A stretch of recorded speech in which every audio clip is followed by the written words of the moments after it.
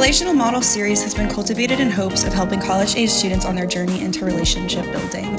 In these upcoming conversations, host Aziza Gore and co-host Derrick Scott dive into the realities of maintaining different relationships, boundaries, and expectations, all while remaining true to self and personal values. We hope this resource serves you well.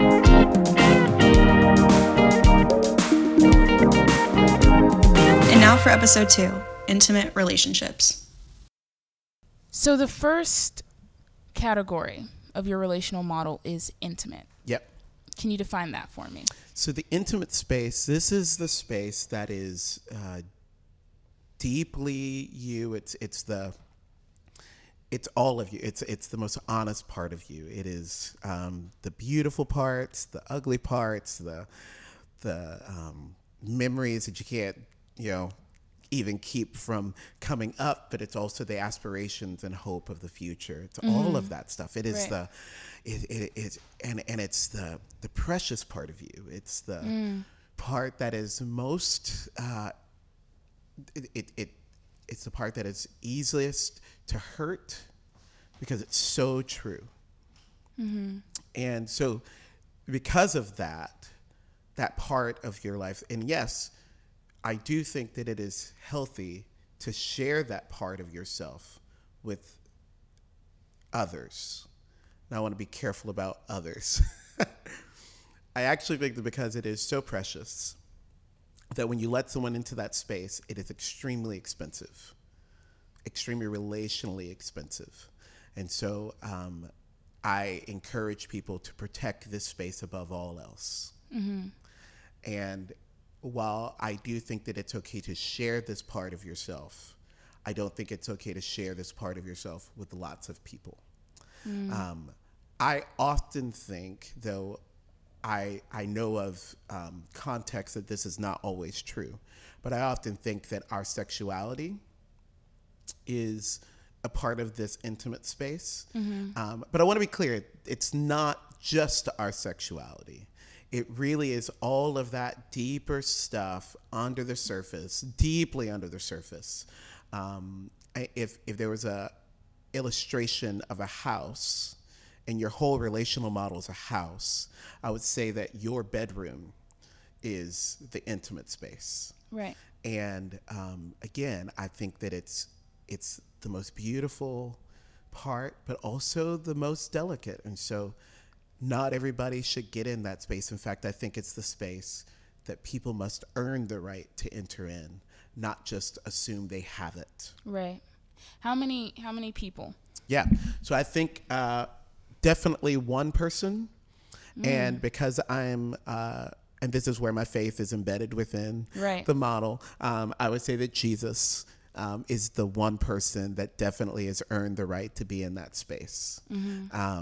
I would hope that within someone's faith practice, they would be opening themselves up to Jesus, to what Jesus wants to say, to take in Jesus' words, Jesus' presence into that intimate space.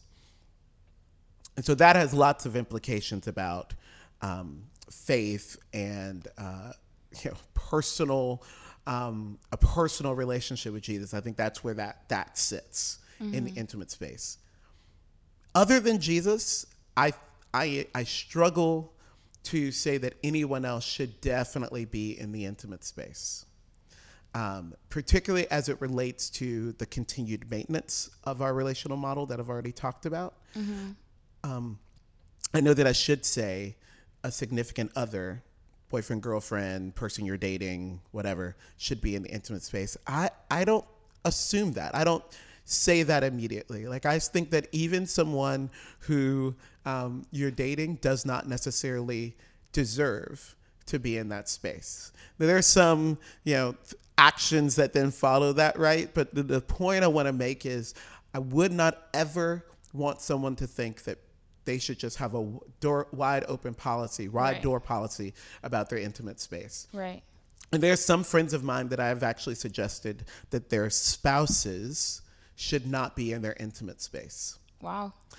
And here's one of the things, because again, it's so delicate, so precious, so much you. When someone enters, they see all of you. Yeah. And nothing's held back. There's no hiding in that space. It is you. It's naked you. But then if you open yourself up to that kind of interaction with another human being, and they don't realize how precious that is, the damage that person can do will affect every other space, all the other relationships. Wow. Because someone has wounded you in the most delicate of spaces. Yeah. And this is why I think that people have to earn the right to be in that space. No one deserves to be in that space. And if you let someone in and then you have to kick them out, or they leave, Yeah. the pain that's inflicted, the pain that is born is just, I mean, sometimes it's without words. So when you were talking in the first episode about what we expect from people and what we give out, so this is a highly vulnerable. Yes. So let me define those terms. I didn't define them in the last episode. So when I talk about vulnerability, I'm specifically framing it as what you bring to the space, what you bring to those relationships. And then when I talk about expectation, it is what you're hoping to get back, what you're hoping to receive. And again, that's where the agreements must come in. There must be agreements that, because all relationships have some sort of reciprocity, and the idea that we would think that they didn't is not a good way of entering into relationships. It's that gap of expectation that often creates relational tension. And so every single relationship that we have has some kind of Give and take. Yeah. Not necessarily equal. And I would actually argue that it's never equal. As much as, again, we'd like to believe that it is, it's not.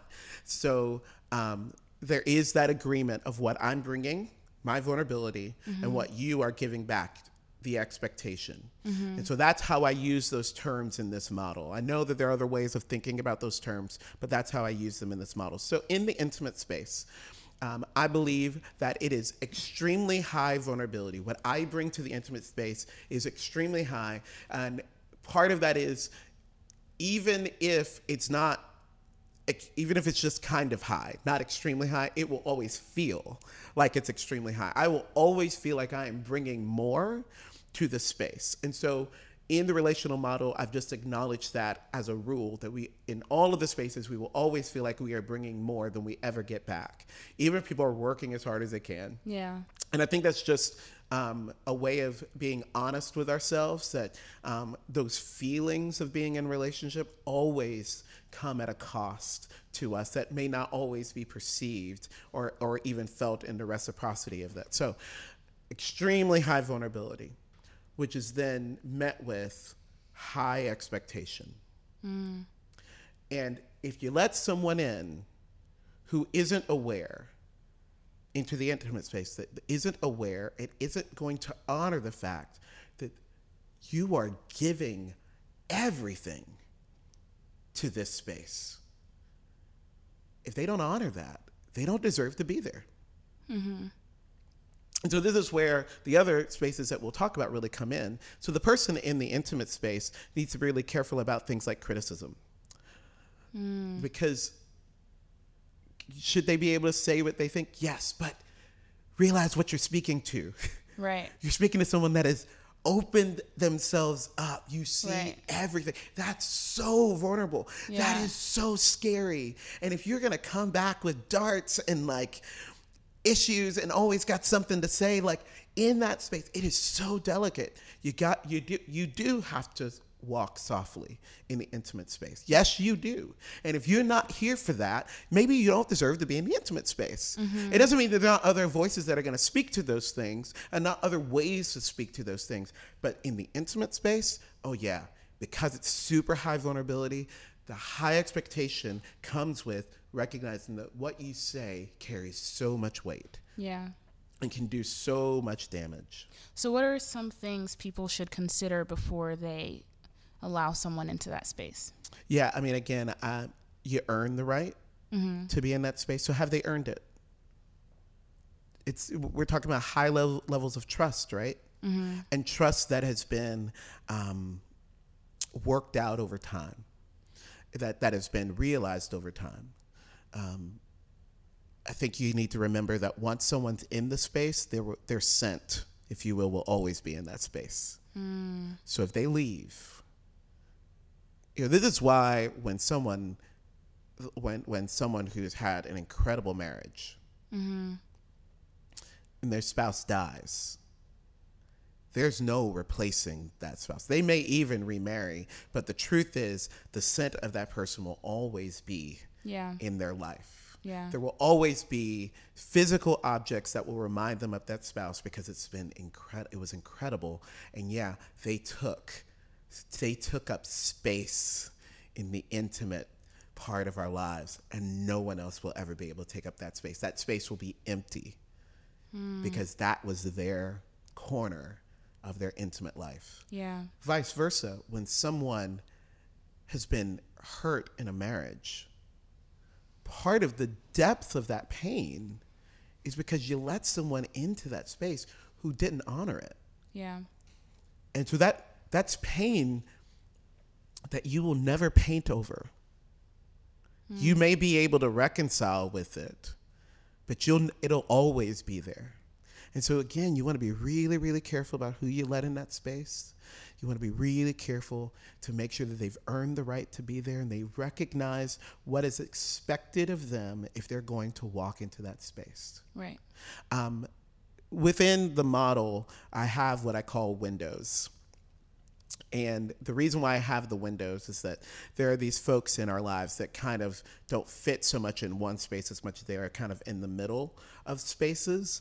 The thing about a window, if you think about a window in a house, most windows you're able to see into the house, but not the whole house. You get to see certain parts of the house.